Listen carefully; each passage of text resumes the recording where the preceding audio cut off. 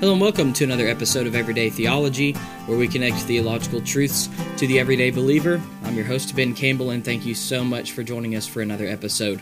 In the previous episode, we spoke of how preaching was worship solely on the basis of biblical content and biblical authority during the preaching activities on a weekly basis. And now what I'd like to do is show how worship not only begins on Sunday mornings, but actually begins in the pastor's study. While worship is the aim of preaching, the Holy Scriptures is the essence of biblical preaching. Therefore, all that the Bible sets out to do is what preaching will accomplish. The Scriptures testify to the authority of God's Word when one preaches them faithfully and correctly. And so, the preparation for preaching begins, or should begin, much earlier than when the pastor stands in the pulpit on Sunday, and he must prepare himself through soul care and spirituality. He must also prepare and construct his sermon according to biblical standards of expository preaching. Furthermore, all of these steps are acts of worship to God made manifest through the pastor's personal life. And so, a pastor must take explicit and intentional action to prepare sermons while regarding all that is done as worship to the Lord. And so I want to give you a reformed view of preaching here. You see, preaching cannot be seen as a weekly task to be taken lightly, but it must be approached with much caution and humility.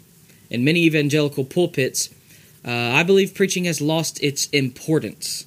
Sad to say, many churches focus more upon music and the, quote, culture, end quote, of the church rather than aiming to be guided by the Word of God in all areas of life.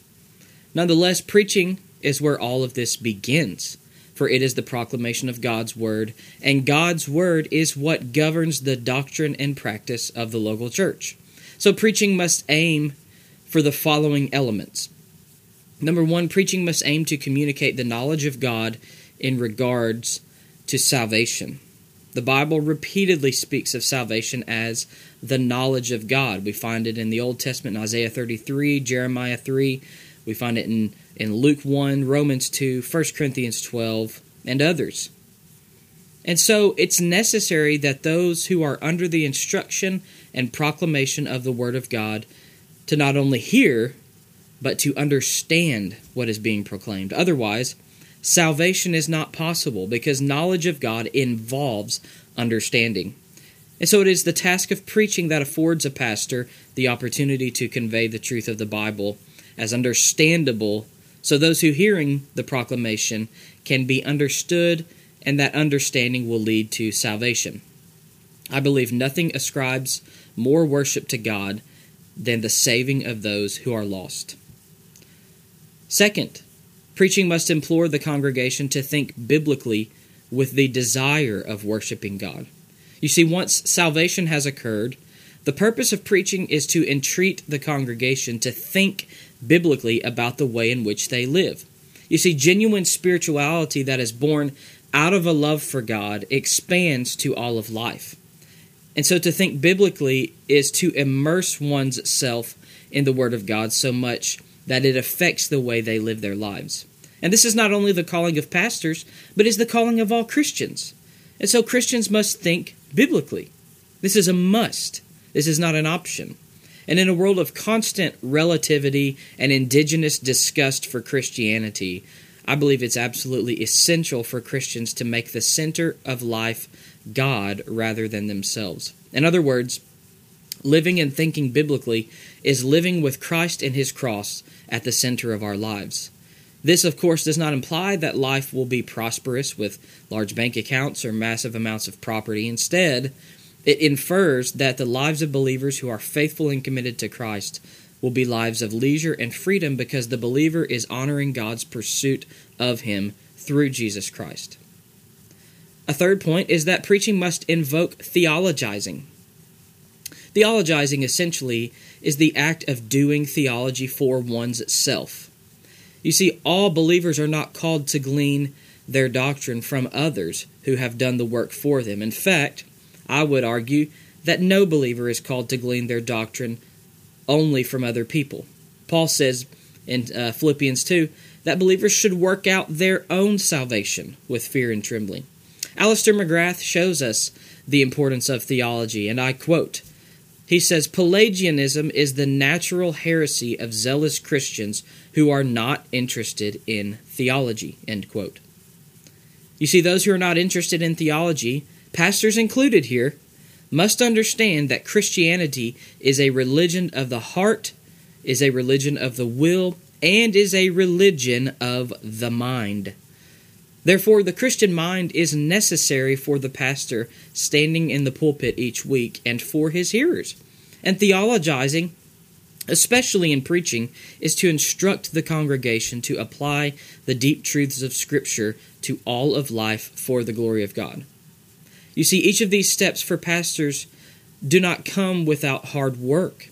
It takes rigorous activity and devotion to develop and deliver Christ-centered, God-honoring, and Spirit-filled messages that glorify God and edify believers. And for that reason, the pastor must take time out of his week to develop and deliver his sermons. And so I want to plea with pastors who might be listening to this podcast to get in their office and to study.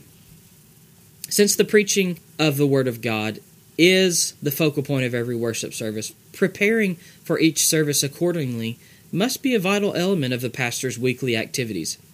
Though the pastor coming under the Word of God is a necessity for faithful preaching, there is a distinct difference between a pastor's personal life as a believer and his task as a pastor of a local congregated body.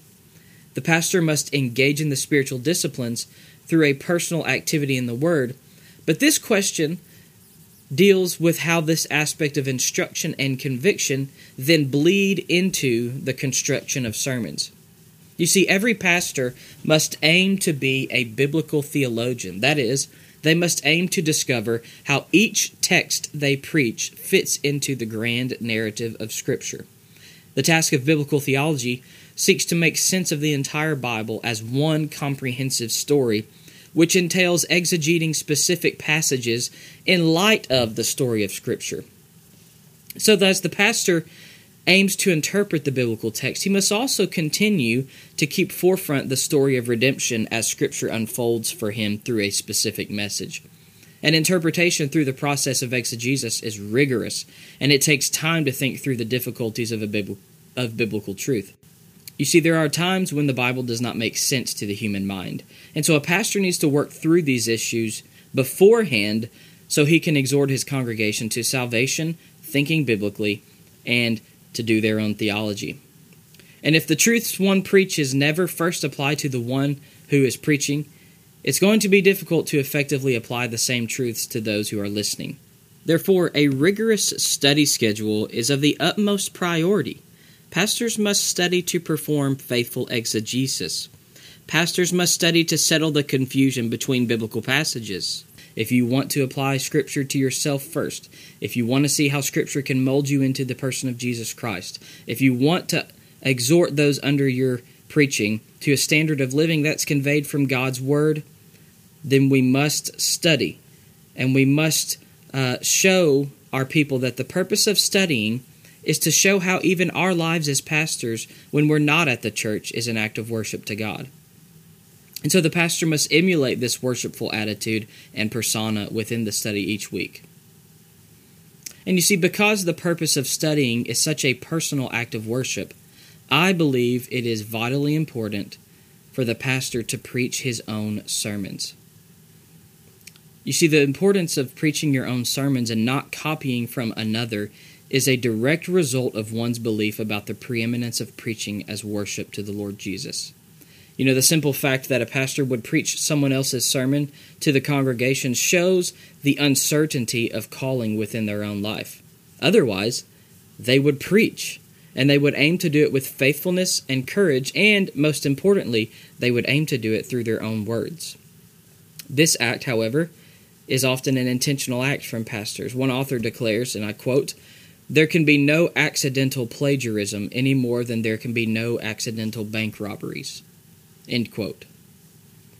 You see, one specific way in which pastors tend to overlook the necessity of preaching one's sermons is a lack of applying the biblical truths of their sermons to themselves first.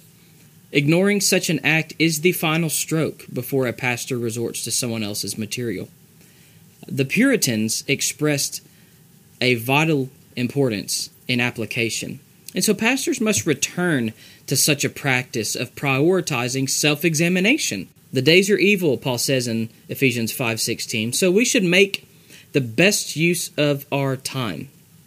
Making the best use of our time does not allow for pre-written sermons from other pastors because of misguided priorities, that is, prioritizing other things over study and self-examination. It is a disloyal, unfaithful injustice to the Lord Jesus when pastors make excuses to avoid sermon construction and preparation. Yet the most important aspect to this plea of preaching your own sermons is understanding the limit placed on worship when one is preparing to preach. You see, true biblical worship is not brought about by pious actions and behavior. Instead, biblical worship is brought about through the heart. You see, worship involves the affections, and so must our preaching. This is the essence of experiential preaching that was emulated by the Puritan preachers. The pastor must align his own affections to the biblical warrants of which he will proclaim, and then he must implore those under his preaching to do the same with their affections as well. And so pastors must prepare for this task by understanding the worshipful nature of sermon construction and delivery.